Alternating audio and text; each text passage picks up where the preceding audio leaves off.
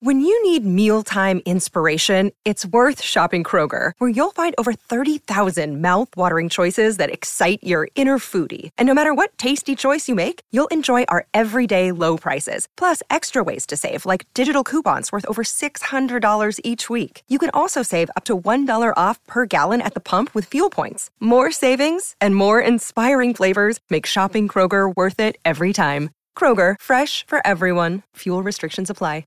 Another day is here, and you're ready for it. What to wear? Check. Breakfast, lunch, and dinner? Check. Planning for what's next and how to save for it? That's where Bank of America can help.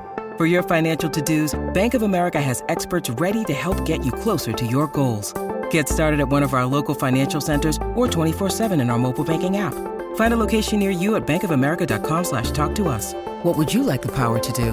Mobile banking requires downloading the app and is only available for select devices. Message and data rates may apply. Bank of America N.A., member FDIC. You got to have a strong core, man. Yeah. That's why I had to start doing ab exercises. Other stuff starts hurting when your core isn't strong. That's true. It does. Your back will hurt. Your legs will hurt. All other parts of your life will hurt when your core is not strong. And I don't think we do enough core work psychologically. I don't think we do enough core work physically. But when you really start, peeling back the layers of who am I and who do I want to be? When you look in the mirror and you have that mirror moment and you say, this is who I am. I accept myself fully for who I am. I love myself. But loving myself and accepting myself does not mean that there are not things that I need to change. And when you have that, when you're coming from a place of love and acceptance, you're not beating yourself up. You're not saying you're a bad person. You're not saying, woe is me. You're saying, I accept these things about me, but I also accept that I can change. I can change. I love it. So at the risk of doing something to expose myself, can we do some core work? Can I do some core work right now? Thanks all for tuning into Dreamcatchers, where we make things happen. Dreamcatchers was formally launched to unlock the hidden potential in successful, self-motivated individuals who desire to take their life forward to the next level but need support to evolve. We are a collective group of professionals with various backgrounds that use our talents to assist those individuals in realizing their wildest dreams by providing education, inspiration, and direction. This podcast is where we share the lessons we've learned along the way to catching our dreams and give you some context around the how and the why to each approach to put you further ahead on the journey to catching your dreams. Are you ready? Man, so Tribe, what's up? This is James Bryant. I've been one of the original thought leaders in Dreamcatchers, and Jerome and I, if you've listened to the podcast before, you've heard that we talk pretty frequently. And so part of what we wanted to do today was kind of let you in and a peek on some of that type of conversation. So Jerome, what's been going on, man? I don't even know where to start. It's crazy. Like, there's so much good stuff happening right now. I don't even know what to do, but it's kind of overwhelming at times too, right? So we talked about Technology Road getting rezoned. Yes. We haven't talked about this, but the contracting board, they came back. We're licensed in North Carolina now, so not just Virginia, but North Carolina and Virginia. So, we passed the test a few weeks ago, but it took a little while for the application to get processed. So we're looking good there. Man, we are finishing up the reposition on Spring Garden on Townsend Lindley. And so that is pretty exciting to see people moving in basically on a weekly basis. And we're not having any trouble getting the more aggressive rent that we didn't put on the pro forma when we presented it. So we're not achieving everything we wanted to on the utilities though. And so there's a balance, but we were so conservative on the rent projection that we don't have to get everything, at least in the first term. And, we've been having these conversations more and more about 2 turns. And everybody who does their models, they think they're going to get everything on the first go around, and it just doesn't happen when you do it with a turn focus versus taking the property down to 0 and coming back up. And so, we've owned Greenbrier for over a year. That property is going really well. We've had vacancy higher than what we wanted to, but it's been allowed us to cycle. I think we're on renovation number 15 now, believe it or not. And so, 15 out of 20 is a lot. And, towns like Chimborazo is coming online. I saw that. Yeah, so we got people paying rent. It was painful, but we got through the other side of the tunnel now. We see daylight coming back in, and so we're going to get an inspection from a refinance lender at some point, and we'll be able to get our original principal back and go deploy that into a new deal. And then we're coming in hot, man. 1105 is getting ready to close. So yes. It took some challenges, and we made a bunch of different twists and turns and pivots, but we're going to get that one across the finish line. I know we're buying that actually from an Aggie, believe it or not. So really? Oh, wow. It's Aggie to Aggie sale.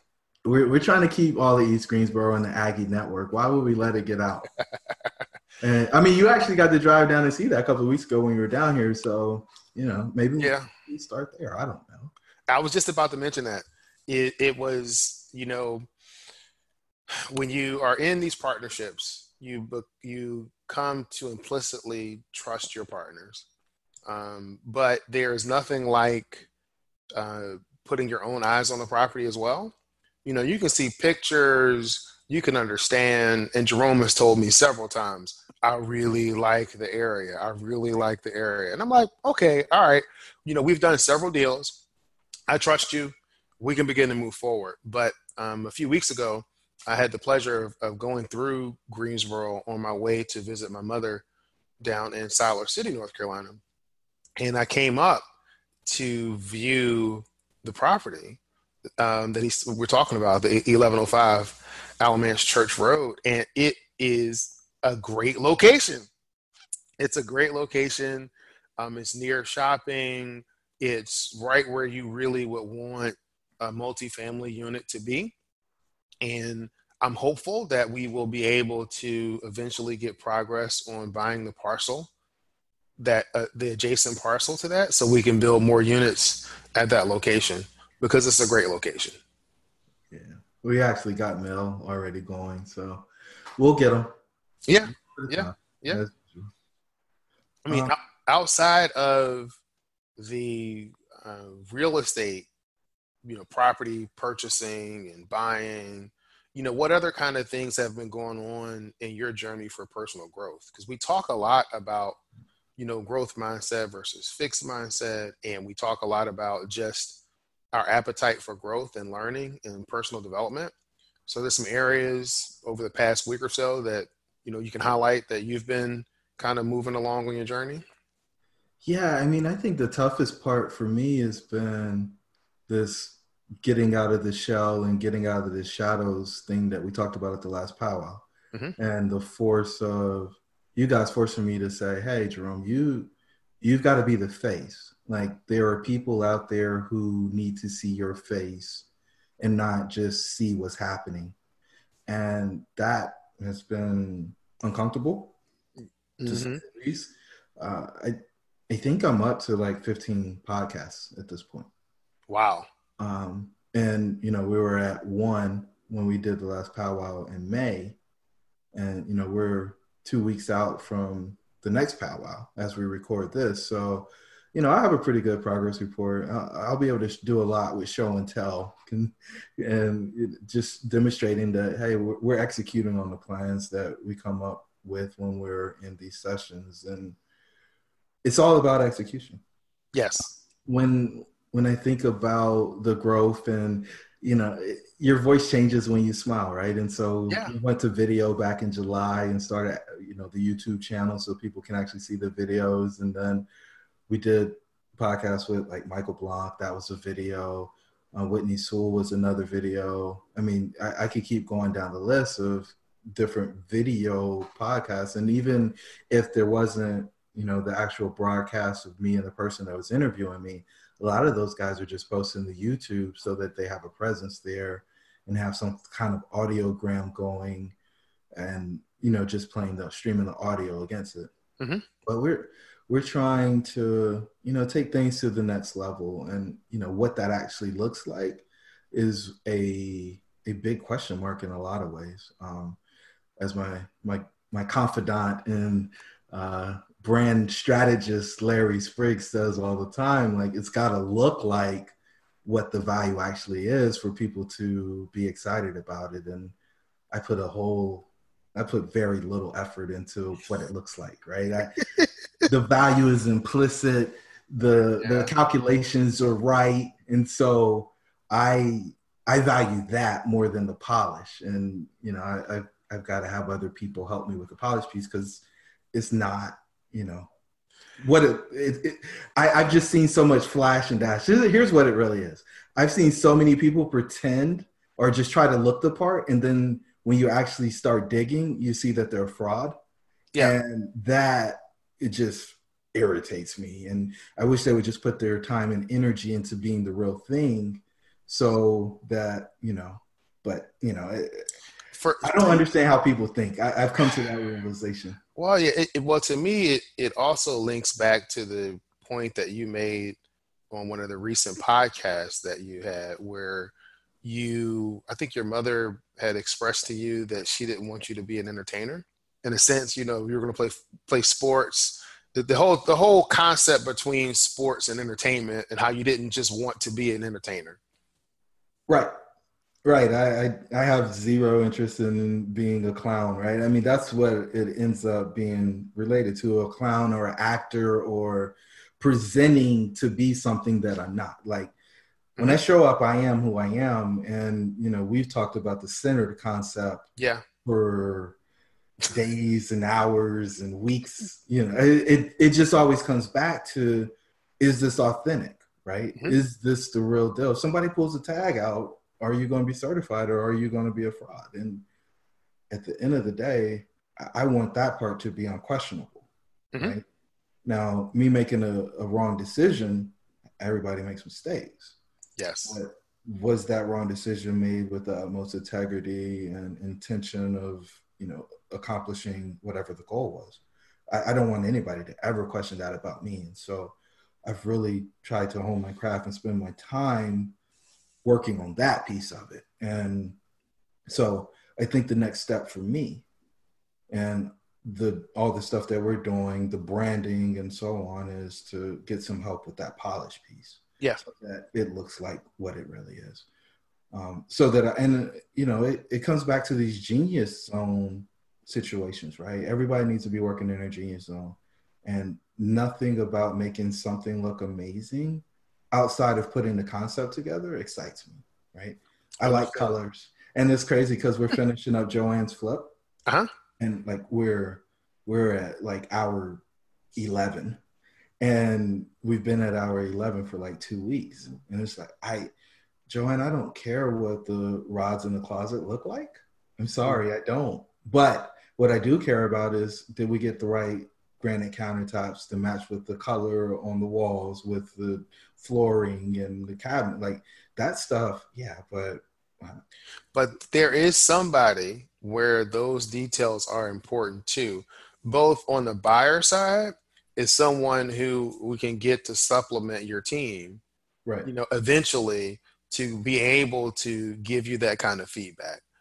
A lot of times, and I applaud you for this, because a lot of times what you find is that people will say, well, that's just not me, right? That's just not me. I'm not concerned about that. So nobody should be concerned about that. But in terms of growth, you're saying, this is not me. I'm really not concerned about it, but it's important to somebody. So maybe we need to get somebody to look at that to help us move this thing forward. Yeah. And I mean, to that point, I told Joanne, hey, like, this is all you now. These details that you're talking about that you want to accomplish, like, work directly with the person that's going to do the work and get what you want, so that it can be presented the way that you want it. Because the heavy lifting's done. And I guess I'm really probably a 80%er when it's all said and done, maybe 90 at the most. But that last 10% is just painful for me, man. It's the diminishing return on time. I refuse to believe that. Okay. I refuse to believe that, because you are all about completion, right? So you can't be about completion and an 80%er. That So, just in general concept, those two things cannot exist. So what I understand what you're saying in terms of this polish piece. Maybe you get the project yourself to 80% of where it needs to be, and then you pull somebody in and you push that person to work with that person until you get to 100%. so that's interesting because completion. Now we got to define completion, right? Okay. Because for me, if we don't have curtain rods or rods for hanging clothes in the closet, I think it can still go on the market and be sold, right? I think it's done to that standard. Now, would somebody ask for something to be done with it? Potentially. But, defining what completion is out for discussion on this particular instance. I would say it's not complete until it's sold. Well, right. And I don't know if I agree with that. I think the project can be done. The construction aspect of the project can be done prior to it being sold, right? The flip isn't complete for the owner until the project's sold. I agree with that. But, this isn't our project. This is hers. She's one of our coaching clients, and we're just helping her facilitate the construction process because it's just overwhelming on your first one. And it was interesting. She had somebody come in and say, hey, well, why don't you change the lights to these? I was like, well, you could, but, those lights are 4 times the cost of the lights that you already have installed. And so, is that a smart use of your dollars? Because at the end of the day, I don't know that it's really going to change a person's decision to buy or not. But so in this instance, completion was really managing the construction process and coaching the client to be able to move forward and make those types of decisions on their own in the future, or with a little assistance. Yeah, I'm a big fan of the I do, we do, you do model of, teaching folks how to do things, right? And so you kind of come along on a journey for this one, and we're doing the vast majority of it. You're there to ask questions and see the process. The next one, you take on a bigger role because you've been through this before. You know what to expect. You see what it takes in order to get to completion, and where we kind of reverse roles. Now you're running the point and we're back there asking you questions, making sure you don't drive off the road. And then the final one is you're off on your own. We'll see you later. Awesome. It's interesting. I remember when we had the discussion with Joanne, and, one of her comments, she said, well, I paid for one of these other expensive real estate training programs, but they didn't teach me anything, and they're not teaching me what I'm learning with Jerome. And how she was very much appreciative of your hands-on approach of walking with her through this process. And so I think for other folks that are considering getting into the game, that what we've built in the Myers method, what we have going on just in the coaching arena, will be helpful to walk people through step by step and walk along with them to where they want to go. Yeah, I think a lot of I hate to say it, but I think a lot of the gurus are travel agents instead of tour guides. Yeah. And, I like my private tours, right or wrong. Like if I go somewhere, I want a private tour with a person showing me the things that I'm interested in, and I can annoy them with the questions that I have. Because then it's individualized, it's personalized. It costs more, but at the end of the day, I'm getting my needs met. I'm getting that itch scratch that I have, and I don't know that you can always get that in the can thing. But, we're trying to create some products because, I get a lot of people asking questions, whether it's, how do you do that, or how could I do that? But I don't know how to do it. It's just really interesting to see what people are kind of leaving out there, saying they're interested, they're curious, they want to figure it out, but, they don't know how. And it goes back to, missed flights, right? If you are in that space where you can figure it out, you'll probably get there eventually, but, how long do you want to walk around in the dark? It's painful, man. It is absolutely painful because I genuinely want to see people get what they want, right? And so if you can't get what you want, and you ask me something one week, and then 2 weeks later you ask me something else, and it's just like we could have handled all this in a 1 hour phone call, and this month that you've been playing around with it, you could have actually made some real progress. Yeah, it's just I don't know. I think some of us, and it's just interesting too, because somebody right before we jumped on the call, somebody reached out and was like, "Hey, I hear you're in real estate." Well, yeah, of course I'm in real estate. Yeah. Right. So yeah, I'm in real estate. What do you want? Yeah. Like, don't play with it. Like, if you want something from me, like, tell me what you want, and then we can figure out if it makes sense or not. But anyway, why are we being bashful these days? I don't understand. I don't know. I don't know if we in general are able to articulate what it is we want, or if we know what we want. And then there's the other piece of sacrifice. Yep. That was my next sacrifice. Are we willing to work for what we want? It's interesting because, I listen to what you just described. You really, you want people to get what they want. And what I thought in my mind is that people are going to get what they work for and what they work towards. And if you want to work more efficiently, then it's great to have a guide. Now, there's some people that just want to do it on their own, and they're going to learn through the school of hard knocks, and they're going to try and keep going. And that's absolutely, there's value in that process as long as you keep moving forward. But there's a lot of people that want things, but they're not willing to do the work to get them. There's a lot of people that want the view from the top of the mountain, but if there's no escalator or no elevator, they're not going to do it. Nope. They're not going to do it. And I mean, I guess that's okay, right? Because you're only going to get what you're willing to pay the price for. Yeah. And I think that's the other thing. I think a lot of people say, well, I don't have the money to do this, or I don't have the money to do that. And as long as you feel that way, that's where you'll be. That is true. You got to do something about it, right? And that is true. There's kind of some prerequisites, right? If you went to college, and even in high school, right, you had to take this class before you could get into this class, and then you had to take this class before you could get into the next class. Well, everybody wants to skip steps. Yeah. I took differential equations during summer school in between, I think it was my freshman and my sophomore year. It might have been sophomore, junior year, whatever it was. And the professors, he used to walk around the class with the ruler, and he would hit you on the hand, right, with the ruler. I was like, this is crazy. And he would only hit you on the hand if you asked him a question about algebra. He's like, that's algebra. I don't do that here. And it's like, you're supposed to already have this when you show up.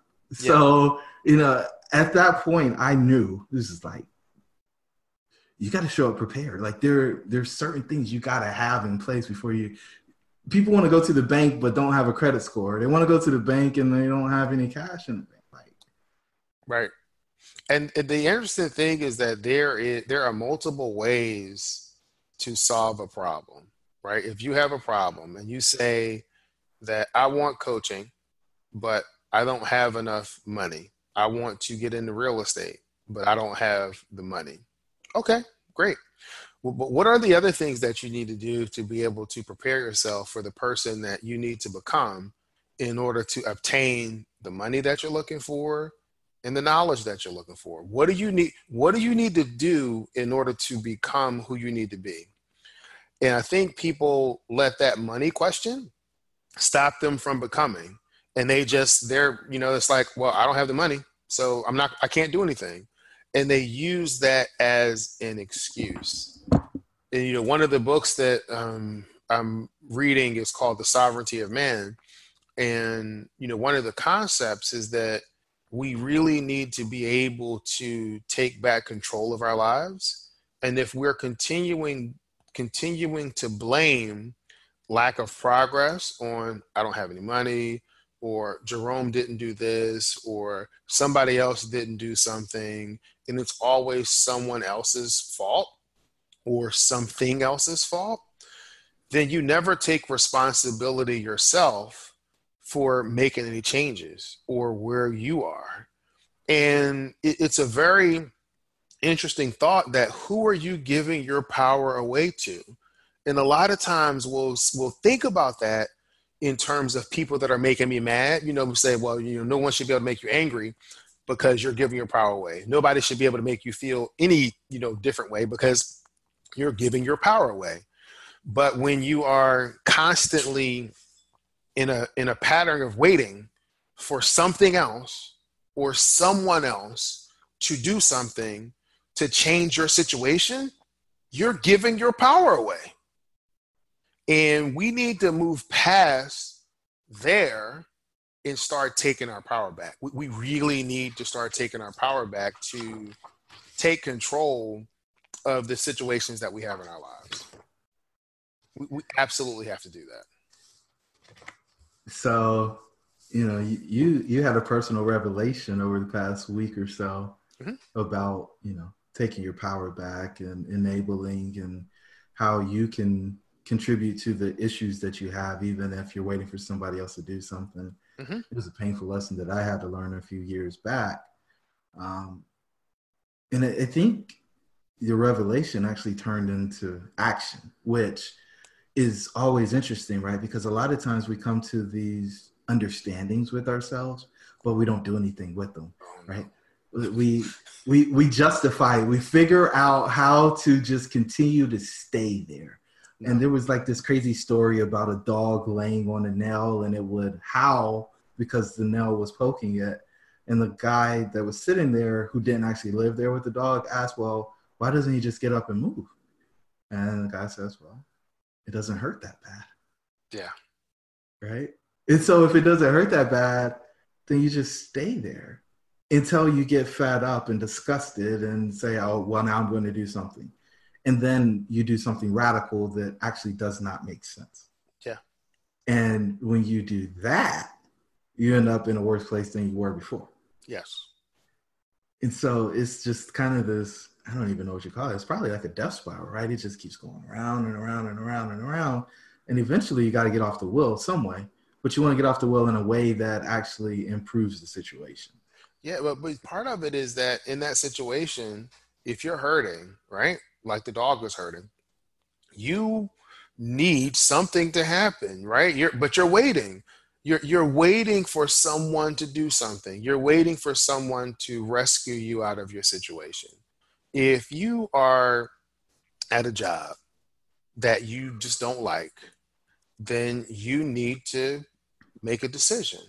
You have several different things that you can do, but you need to make a decision. So, and I think we've talked about this. I think I wrote something about this where, you can have someone who says that they want to get a new job, right? And they can, depending on their persuasion or faith, they can pray about it and they can say, okay, well, I believe that God said that I'm going to get a new job. But then the next question is, well, what actions do you do after that? So you really believe it? Okay. What actions are you taking? Are you going to, and I'm not recommending this, but are you going to submit your letter of resignation? You believe that you're going to get another job? If you really believe it, what action are you going to take? Okay. You have a choice. You can submit your letter. I'm not saying that's the wisest thing to do, but you can do that. Another choice that you have is to say, okay, well, this is the type of job that I want, and I believe that God is going to bless me with this type of job, and to begin to think about what qualities does a person in that position have? What makes that person successful? What's the skill set? What's the knowledge? And begin to build from where you are to acquire that knowledge and that skill set and those soft skills, even where you are, to prepare you for when the job comes. And then you have the other situation, which is the one that I believe happens most of all, which is I believe that God's going to give me another job. He says I'm going to get another job.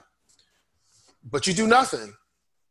You continue complaining about the job that you have. You continue feeling the same way. You continue doing exactly the same things that you were doing before. And then you get mad and you're praying or you're talking to your friends and you're like, well, I don't believe that God hadn't done anything. I felt that he was lead me to do something, but nothing's happened. My comment to that is, what did you do? If you didn't do anything different, I don't know how you can expect a different result. Puppet or participant? That's right. Are you a puppet or are you a partner? That's what it is, puppet or partner. So in that case, are you, in your journey to success, are you a puppet? Meaning that fate is happening to you, life is just happening to you. You have no control. The winds blow right, you're going right. The winds blow left, you're going left. You're just moving along with everything. And if you continue to have that approach, guess what? You have no power. Because everything that happens to you is someone else's or something else's fault. And there are a lot of people that are blaming God or their higher power or whatever it is on their situation. And a lot of times it's themselves. They put themselves in that situation. Now, I'm not saying this is going to be every situation. It's not universally applicable. There are certain things that we're not going to be able to explain. There's always going to be exceptions to the rule. But I think a lot of times we find ourselves in situations that we put ourselves in, and we're looking for someone to blame. And if it's God's fault or someone else's fault, then I don't have to do anything. I don't have to do anything. So are you a puppet or are you a partner? Now, it doesn't have to be an equal partnership, because I mentioned this to someone and they were like, oh, are you trying to say that I'm equal with God? Listen, I'm not getting into any of that, but a partner participates in the change. That's it. The partner participates in the change. The partner participates in the process. The partner is active in that process. And, to take it another step, another analogy we kind of use to talk about our own individual responsibility in that whole process is, let's imagine that you are the driver of the car, but God is the GPS, right? The little voice is the GPS, and the GPS is saying, in order for you to get to where you're going to go, you need to turn left at the next block. But you decide, you have a choice. You can turn left or you can turn right. You're still driving. He's still guiding. You guys are partnering on that journey, but you have a choice. And all of this things about you not having a choice, I don't buy it. I think you have a choice. You have a choice. There's no question about it. Even if your choice is to do nothing, you have a choice. So let me ask you this question, because I think a lot of people, and you brought God into the conversation. So with bringing God into the situation, I think a lot of people, I'm pausing because I'm trying to make sure I phrase it the right way. I understand. Your relationship with God is kind of enclosed, or, it's a closed loop, right? And so you only know what you know. So at what point does somebody else come into that conversation? Because if you're waiting for God to guide you and you're just praying, how does somebody else come in and help you make the right turn if you don't get that step-by-step, turn-by-turn guidance that you're looking for? Okay, I think I understand your question. So in that case, what I would say is that you are, continuing to develop and foster your relationship with God. You are praying and talking and you're meditating, and you are listening for any instruction or anything that God may have to say to you. Okay. So, but also during that time, there are also people that come into your life, and people that can help to provide that guidance. I think there's a story in the Bible where God used a donkey to talk to a man. So if I can believe that a donkey can talk to somebody, I can believe that Joe Blow down the street can say something to me that I need to hear. I mean, you really have to pull back what you believe. So you're not telling people that the only way that they can get guidance is through whatever they hear in prayer? No. Okay. No. I'm not saying that. Mm-mm. Okay. I was curious about that, because you know, those one-on-one conversations, if you have those conversations, or I don't know. I don't even know where to go with that, because you know what you know, right? Yeah. And there's other people who know what they know. Mm-hmm. And if you're waiting to know something new and it's got to come from you, like that part, I don't know how that works. Well, okay, another way that I can try to describe it is that, yes, you're right. I know what I know. You know what you know, right? We're both either going to be actively pursuing knowledge and growth, or we're not, or you're either open to receive new things or you're not. I mean, that's just how people are. And so when I think about, you know, the ability to grow, you're looking for opportunities to grow. And you see what you look for, right? So if you are closed-minded and you think that there's no way to change, there's nothing new that's going to happen in my situation, that's what you're going to find. If you think, I don't have enough money to do the different things that I want to do, guess what? That's what you're going to find. You're not going to have enough money because you're not going to be looking for ways to save money. Now we can both be in the same situation, and I can say, you know what? I don't have enough money to develop the coaching practice that I want to develop. Or I could say, man, this is a great opportunity for me to figure out how to develop the coaching practice that I want. What is it going to take? Oh, do I need to invest resources in my knowledge? Do I need to invest resources in technology? Do I need to bring someone in to help with the marketing and the branding? What do I need to do? Oh, I don't have enough money. Okay, well, maybe I'll go to the library and get some books and start learning about that. Maybe I'll start where I am. And when you start and you're moving along that journey, it is amazing how much input you get from different factors, internal and external, that can confirm and help to encourage and help to move you along. Yeah. Now you're going into the growth and fixed mindset stuff that you've been taking a deep dive on. So yeah, this could go deep, guys. I don't know. I think this is going to be chopped up into several different episodes or several different clips, but I think it really does go deep in terms of you know, one having a growth mindset or a fixed mindset. The first thing that, you know, I'll say is that if you have a fixed mindset, that's not necessarily bad. If you have a growth mindset, that's not necessarily good. It really depends on what your goals are and where you're trying. Because the reality is that if I look at a diversity of situations, there are some situations where I'm fixed. There are other situations where I'm growth.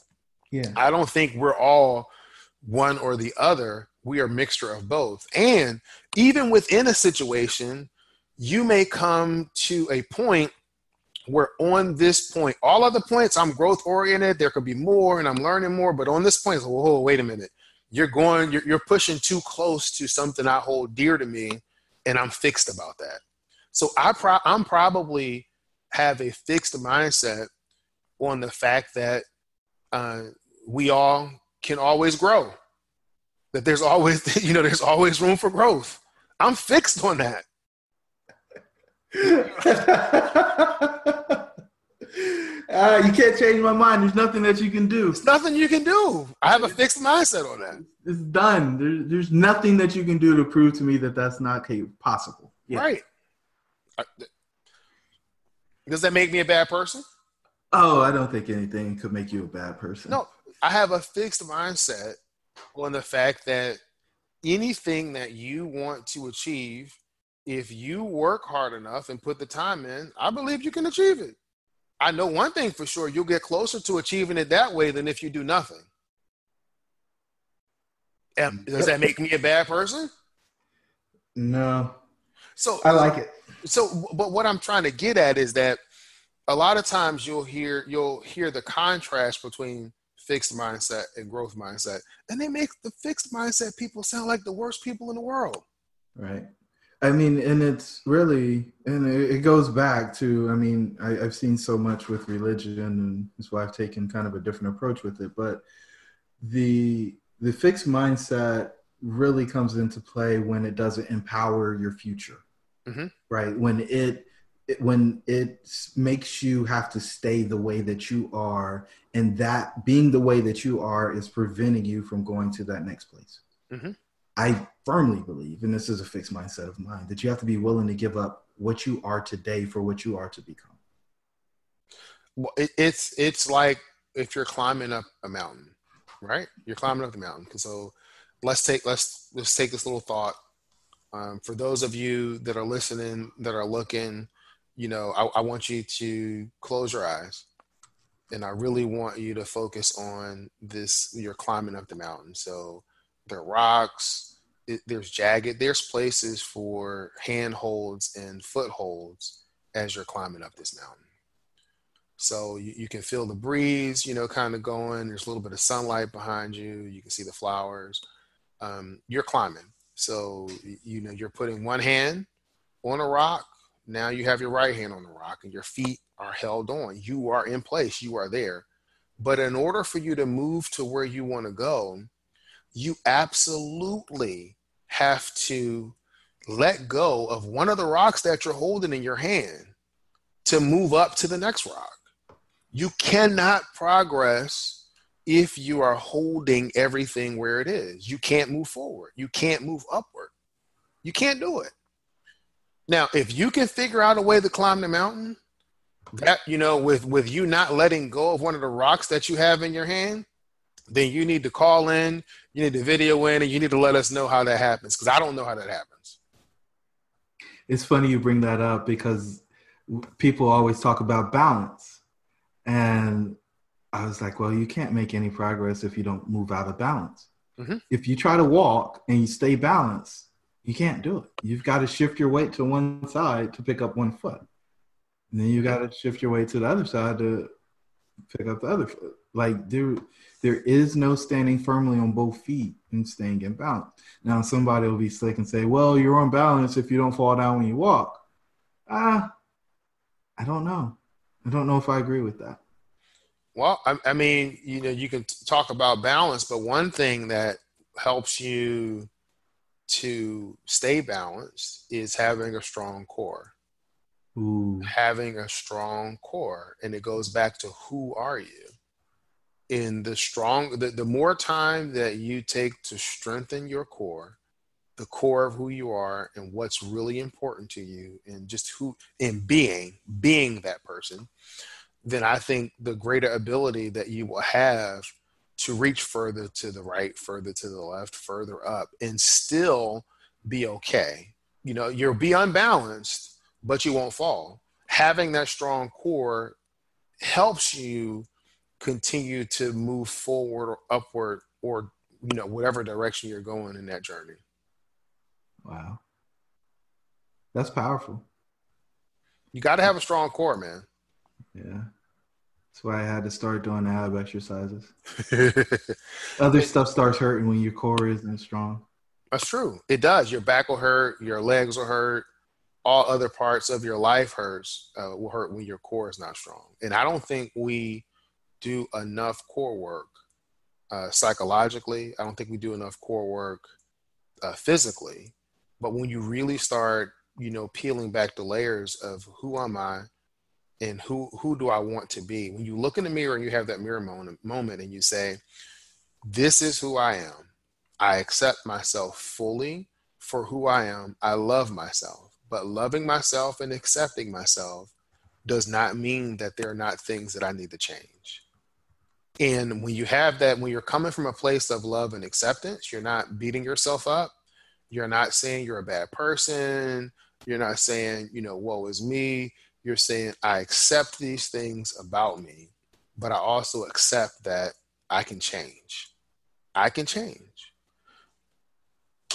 I love it. So at the risk of doing something to expose myself, can we do some core work? Can I do some core work right now? Hey guys, back in 2016, me and the team decided to formalize Dreamcatchers as an organization that can help people achieve their wildest dreams. If this is you, please visit our website at dreamshouldbereal.com in order to find out the details of our services and how we can help you become a Dreamcatcher. Talk to you soon. Absolutely. What do you want to work on today, Jerome? I want to work on my desire not to be in the public eye. Okay. All right. So no, this is good. This is good. So you don't want to be in the public eye. I don't. And your reasons behind that? I don't think there's value in it. I don't know why I have to be the guy. Can somebody else do this? So you want someone else to do it because you want to focus on what?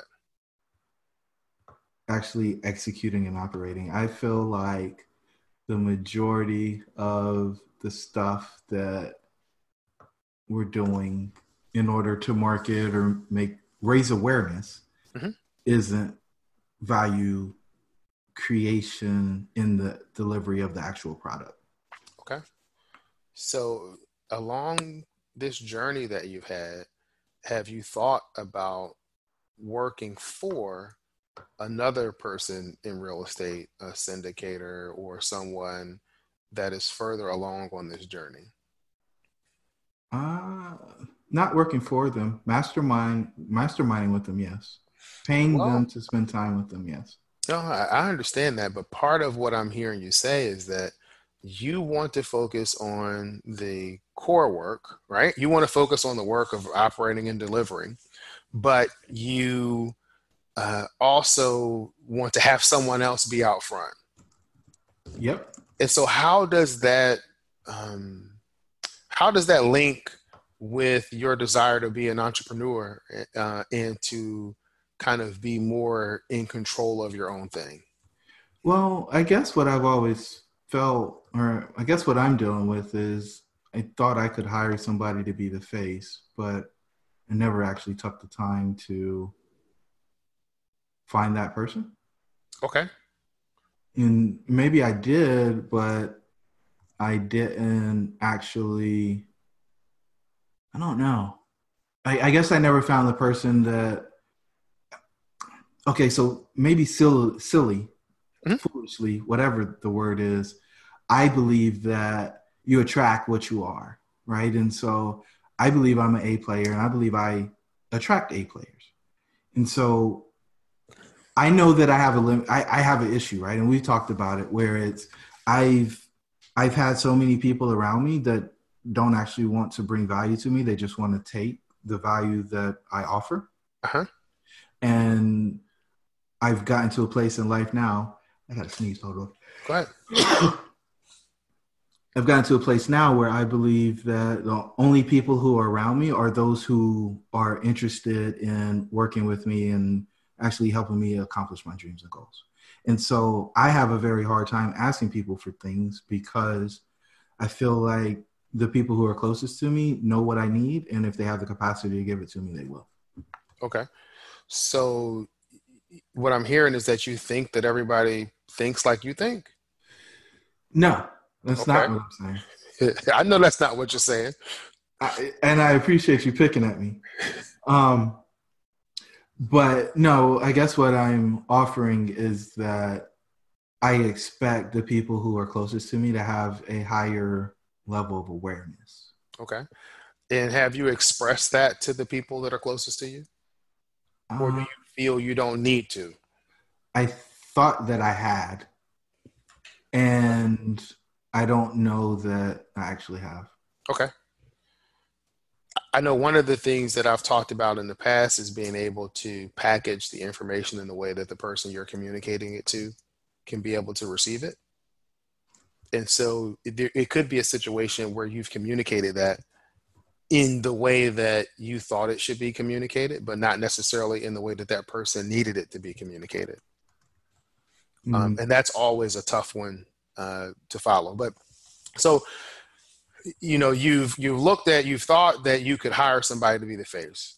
All right. You haven't been able to link up and find that person, whether you've looked diligently or not, you haven't found that person.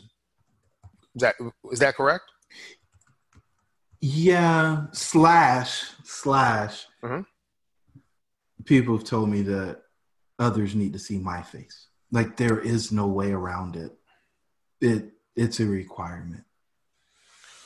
People who I consider close advisors. Yeah, and I think it really depends on what your goals are. What are your goals in this space? To be an I want to be an inspiration, but I don't actually want to be the face of the inspiration. Does that yeah, it doesn't. No, it's not stupid.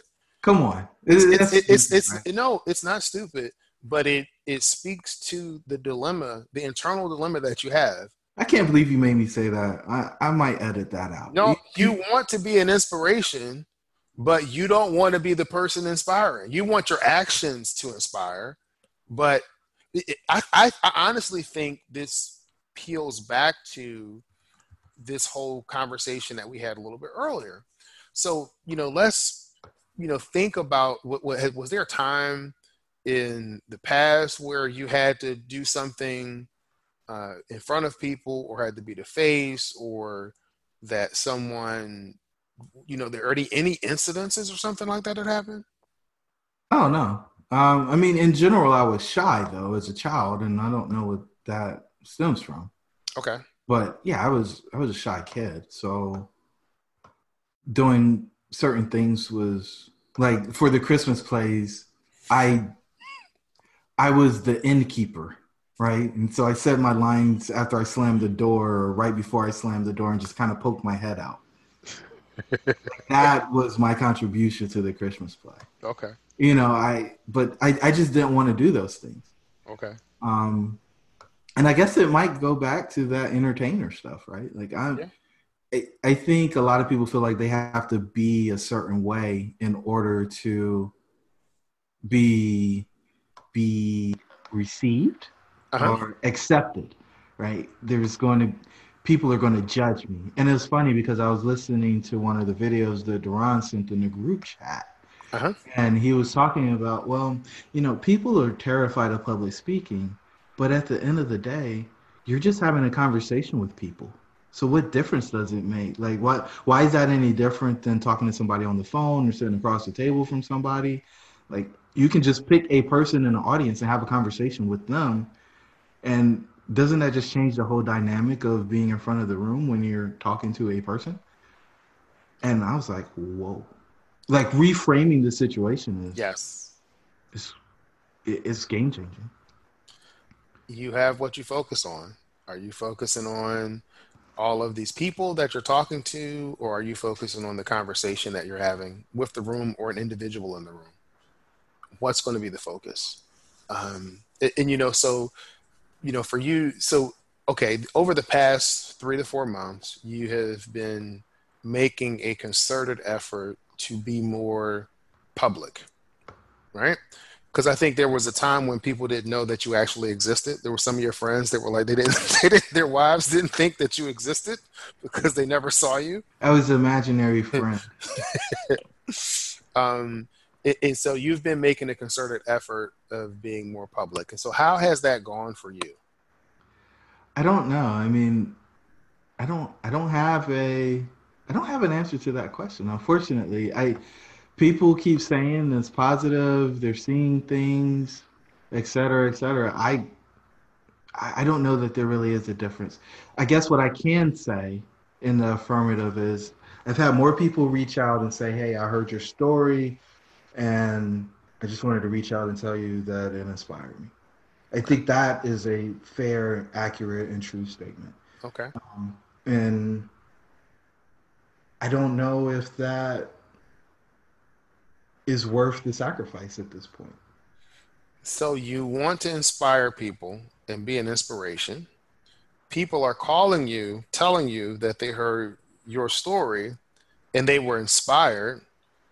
But now there's something inside that says, well, is that worth the sacrifice? Is there enough scale now, right? Because then it goes from, all right, you actually did it, to scale. And this was supposed to be the topic of the conversation, is catch and release, right? Yeah. So now, I'm actually, because the people, just because the gurus were right and they told me what to do, and then I actually realized the dream, now it's like, okay, is is the inspiration at scale? Or what is the appropriate scale for the inspiration? Okay. So the other question I want to get back to before I lose the thought is, during these podcast interviews and this effort to be public, let's say 3 months ago, on a scale of 1 to 10, what was your level of comfort? 7? Like I was always comfortable. Like none of these things were. Okay, let me rephrase this. If you go back and look at a video or listen to your voice of yourself talking during that time, if someone were to look at you or hear you, what do you think their scale would be of your level of engagement or excitement? Excitement is different than comfort, right? So that's why I'm changing the question. Okay, you're changing the question. I felt like you were trying to ask a clarifying question, but you're changing the question. I'm changing the question. This is no fun. I'm not paying you this month. What was the level of excitement that was there? Oh boy, probably 5. And so for me, I'm looking at the correlation between excitement and when I think of comfort, I'm thinking, do I really want to do this? Do I look comfortable? Am I feeling comfortable? Am I having a conversation with all of these people, or I'm having a conversation with one? You know, how you frame it, to me, sometimes determines how outwardly comfortable we are with the situation. So in terms of that excitement and engagement, you're saying 3 months ago you were a 5. So if I were to look at a podcast of you having with someone last week, what would someone say that would be? Depending on the host? Yeah. Yeah. Yeah, we're not going to talk about the one host that kind of 9. 9. A 9, right? Yeah. So there's been growth there, right? There's been growth in your ability to project excitement. Now, here's the kicker. Are you more excited or less excited now? It's probably the same, right? No, I mean, seriously, like it still doesn't turn me on that I'm divulging all this stuff about my story and my journey to this person who is going to go share it with a whole bunch of other people I don't know, right? It's just that part's uncomfortable, right? Because you don't have an opportunity to respond to whatever conclusions people draw from that snippet that is shared through the recording, right? And you've totally lost control of it, right? That's what I was gonna say. You lose control. Everybody loses control. And it's funny because I was looking back at one of the more popular interviews I did with Michael Blanc, and there are like 100 thumbs ups and there's 1 thumbs down. Mm-hmm. And I just wanted to figure out who the guy with the thumbs down was and wanted to ask him what didn't he like about the interview, right? Right. Yeah. And how silly is that, right? Out of like 700 listens, this one person didn't like the interview. Mm-hmm. But that's what we do. We focus on the negative. Yes. We want to fix what's wrong instead of focusing on all this good, right? And building on what's good, building on your strengths and building on kind of what's been working. Do you feel that the steps that you've been taking over the past 3 months have helped to improve your brand? I feel like that's a trick question because you were one of the people that said I needed to go do this. I'm just asking the question. I'm just asking. I'm just, I don't know. So personal brand, yes, absolutely. Right. Do you think? Personal brand, yeah, absolutely. I did everything I could not to have a personal brand because, Pepsi and Coke don't have personal brands. They have whatever, mm-hmm. Nike has a swoosh. They have sugar and caffeine is what they have, what Pepsi and Coke has. They do. They do. But, there isn't a person. And so it's interesting, right? Because when you go back to endorsements and personalizing it, and so I guess that's what I was trying to model Myers development after was these icons. And it's funny because we were successful in that. Like, you don't know how many people tell me, hey, when I see the chameleon, I think of you, or I think of Myers Development, or my kid really likes your logo. Mm-hmm. Like that, I hear that a lot. And it's just like, okay, so that part's working, but now people are seeing me, and I guess they get to decide whether they like, know, and trust me. Because I mean, that is the continuum for actually doing business, right? Yeah, but you're selling more than a logo, and you're selling more than a brand, and you're introducing people to who you are. And so, one of the kind of tricky things is that you have this corporate brand versus personal brand. Are people going to engage in business with you because of who you are, or because of what your brand represents, or is it both? And are those things tied? And I think in your case, those things are tied. You're not projecting anything different in the brand of Jerome Myers than you're projecting for Myers Development, because you are who you are. Yep. Core. Yeah. Right? I mean, you're who you are at the core. And that is, I think for me, I was going to say, there isn't really a differentiation, right? And it's just an extension of me. The companies are extension of me. Mm-hmm. And so if you don't like me, then you probably won't like what the companies do. And I think initially I wanted to separate the two, right? Yeah. So, you don't have to like me as a person. And I mean, there's so many different things that can go into that. You cannot like the way a person wears their hair. You cannot like the way a person talks. You cannot like the way they dress. There's just so many things about a person that we can just pick that one thing and they're like, I don't know. And then, but the company can do amazing work, right? And could be floored by the production or the product that they deliver. And so I didn't want a person's personal hang up about the way that I present myself to be an impediment to people wanting to do business with the company. Understand. And that is probably backwards, right? Because at the end of the day, people do business with people, right? People do business with people. And how many brands do you have under? I don't know. I don't want to talk about any of this. No, just give me a number. I don't know. 3. At least 3. At least 3. And so for each of those brands, there's one common denominator. And what is that? Developing people and places. And who does that? Yeah, I had somebody else tell me they don't like the questions that you ask. No, that's no. I mean, but who does that? You do. Yeah. So, I mean, particularly when you're diversifying your brands, you still have that one common denominator, and that's you. So people are going to get to your brands through you. They're going to come to you and they're going to say, "Hey, Jerome, I heard your story. It was great. Tell me a little bit about what you do." You can say, "Hey, we have a company that's doing some joint ventures. We're looking at multifamily deals. Maybe, if you're an accredited investor, we can hook you up with our investment folks and we can start talking about that."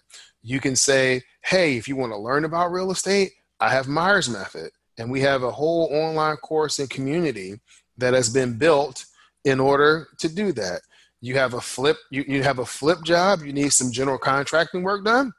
Well, we can do that through the Myers Development Group." I mean, you are the common denominator within all of those brands. Yeah. It sounds like somebody with ADD.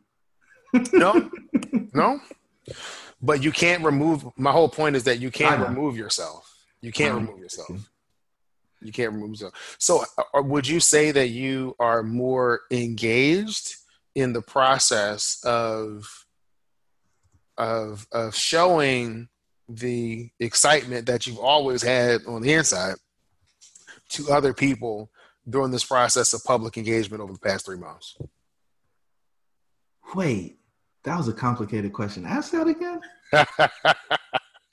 Do you believe that you've grown in your ability to show other people the excitement that you've always had on the inside Oh, yeah.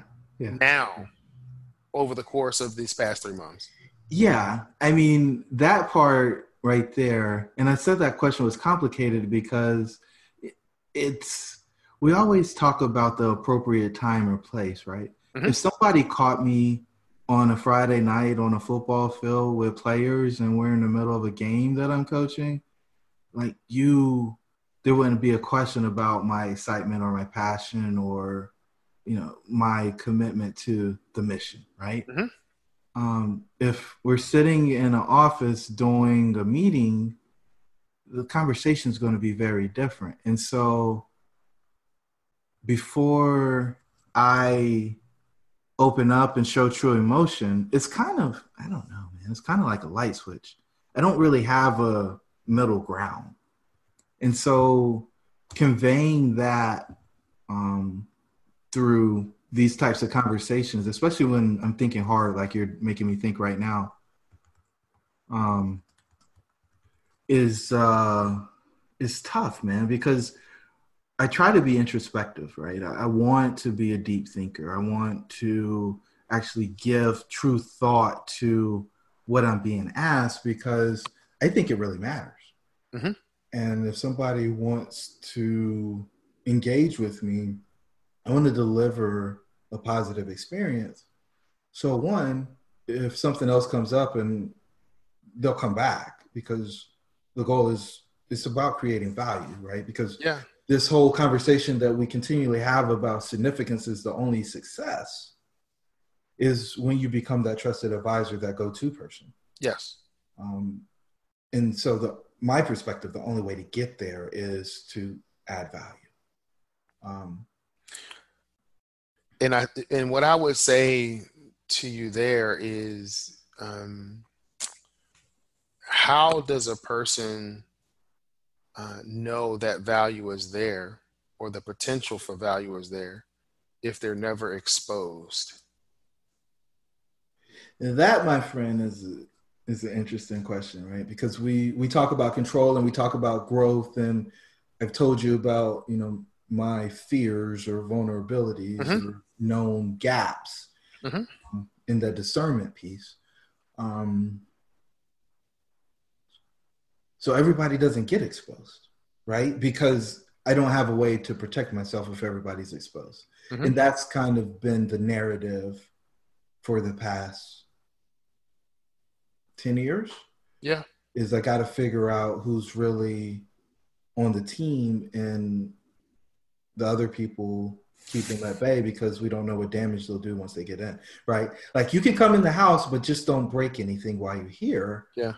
But a lot of people put up fences to keep people from even coming in the yard. Yeah. You have a room that's with glass walls. Yeah. And they're there, they can see, but they can't get past the glass wall. Yeah. They're confined. No. So, I mean, when you're in, you're in. Right? I know. I'm talking about the other people when you say you can come in, but don't break anything. Oh, yeah. Well, yeah. I don't even know that that's a true statement, right? I don't even think you get invited in. Like somebody's got to give you a pass to get in. Right. Like you got to be a friend of a friend. Right. Just because it's too risky. There's too much damage that can be done from my perspective. How so? Wrong people. I guess the long answer on that is when people come in and they share what they want out of life, it turns something on in me, right? And so then I try to go figure out how to get that for them. Okay. And if it's not a mutually beneficial relationship, that is a drain, right? We haven't talked about it on the podcast, but there are vampires in the world. Mm-hmm. There are real life vampires, and they come into your world just to take your energy away from you because they're empty and they don't have the capacity to give back. So when you're surrounded by a bunch of vampires, your ability to thrive and live and be strong diminishes greatly. You've got to make sure that you have other people providing life to you. And so if you can pour the same energy back out that you get poured into, then you're always in this place of some form of an equilibrium. Yes. And I think that's one of the value of dream catchers. If this was a podcast, that's what I would kind of segue into. Just the value of having people that you can pour into and people that can pour into you. But you said one thing that I thought was interesting, which is you don't want to be around vampires because they drain energy from you, right? I did. Why did you let them? Because I'm a giver, right? And if there's a need that needs to be met, and not only a giver, but a fixer. I think fixer is probably the better word. There's something wrong, fix it. Okay. Now, what that actually constitutes, it's kind of like, and I don't know if anybody else does it, but when we walk around properties, if there's trash on the ground, we pick it up and put it in the dumpster. Yes. There's plenty of people who will see the same trash on the ground and leave it on the ground. I'm not wired that way. Okay. I want to fix problems. That's what gives me significance. And so do I let them drain me? I think that's a true statement, but I don't realize that I'm getting drained. It's kind of like having a tick on you, right? Okay. The majority of people don't feel the tick crawling up their leg. They don't feel it bite them. And something happens where they actually find the tick hanging on them. And the tick is draining blood from them. It's, me going through the course of trying to add value and then realizing that none of the value is coming back in the other way. Okay. It's a one-way street, right? My assumption when I start is that there will be some value that comes back. Mm-hmm. I don't know what the value is. I don't know that I'm asking for something in that moment. Okay. But the thought is that the relationship will be mutually beneficial. Now, that doesn't always happen. And that's when you get into those vampire states where the person is only showing up to take from you. Okay. Sounds like you're giving away your power, man. When you say that the person only shows up to take from you, that means that you don't have any control in that situation. Outside of telling the person not to come around anymore, but you have to be aware that that is their intention or that that is their behavior. And a shift that I had to make, because I was one of those people who always gave and never considered what I got back. And I felt empty. And then I started trying to figure out when I gave what I was getting back, and that felt transactional. So I didn't want to do that either. So now I'm back to this, I want to give, and I don't want to count what's happening, but by the same token, if I'm giving without thinking about what's coming back, I end up in this place where if I'm not careful, it's always going away. The energy is always going out. And so the only way that I've been able to protect myself, right, is to create that bubble. And so it slows things down a lot because now, again, I'm giving up my power by insulating myself with people. But at some point, there has to be some form of protection. And I haven't figured out what that actually looks like that works well. Okay. We will definitely have to dig into that one more. Not today, but we'll definitely have to dig into that one more. Because I see the bubble and you recognize that it slows things down. You want to protect yourself. I have to, right? Yeah. Because I can't go back to the dark place, right? I can't go back to 2010. I'm back healthy. I've got to continue to progress. And so, yeah, there has to be protection. Protection is required. Okay. All right. We will dig into that one this week for sure. Sounds good, man. Oh, all right, man. I appreciate your time, and it's always great to kind of dig into some of these things. Some of the stuff we can talk more about fully on the air. Other things are reserved for the more individual closed sessions. But I appreciate your transparency. Yeah, man. Well, right. Powwow in 2 weeks. Let's go. Yes. Let's go. I'm excited. Yeah. 2 weeks from now, we're going to be having the next powwow.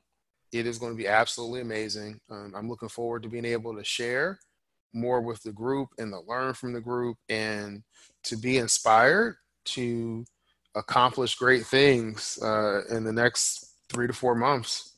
It's going to be awesome. Yeah. And one of the things you mentioned very early on was getting ready for show and tell. And it's interesting because, you know, what I thought about is that we go and be so that we can come back to show and tell.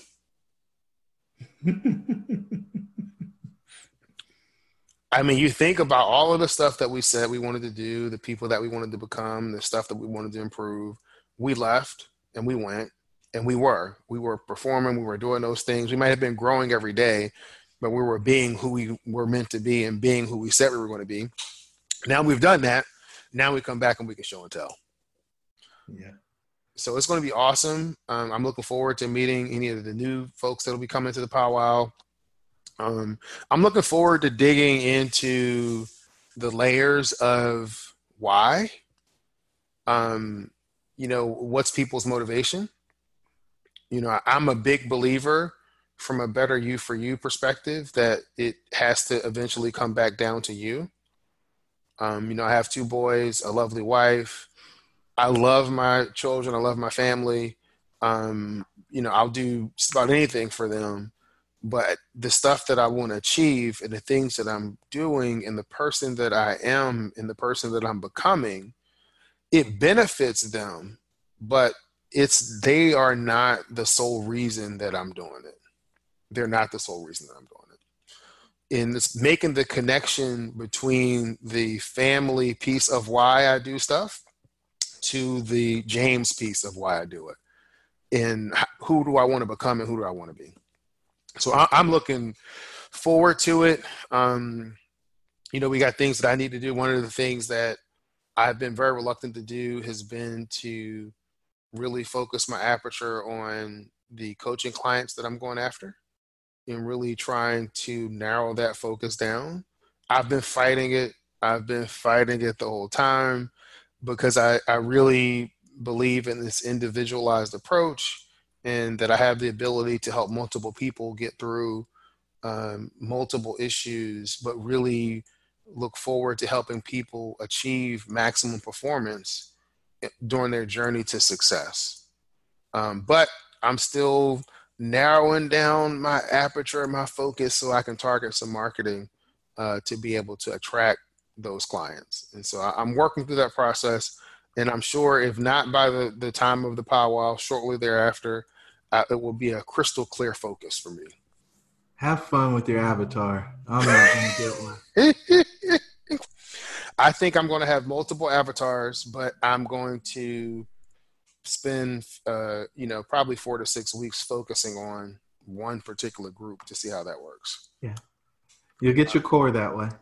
Yep. And the other thing that I want to bring up, whether it meets the recording clip or not, is that we spend a lot of time reading, you know, doing podcasts, listening to podcasts, listening to YouTube videos, but I don't know how proactive we are in incorporating some of those things into our lives. So one of the things I was thinking about today was maybe looking at spend one day each week trying to see, okay, of the things that I've listened to this week, what can I work on incorporating, you know, intentionally incorporating into who I'm trying to be or what I'm doing.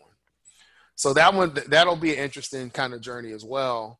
Or I may take 2 weeks on of consuming content and 1 week of integrating content. I'm not sure which way I'm going to deploy it, but at some point we have to integrate it. Oh, that's instant. The goal is to implement now. Yeah. But I'm extreme, so. But it is, but I don't know if we all have the ability to do that, or if we're conscious enough to do that. Mm. But that's another discussion. Yeah, man. All right, man. Till the next time, my friend. All right. It's always good. I'm sure you'll have lots and lots of things to split up and record and do great stuff. Go do good while doing well. Talk to you. All right.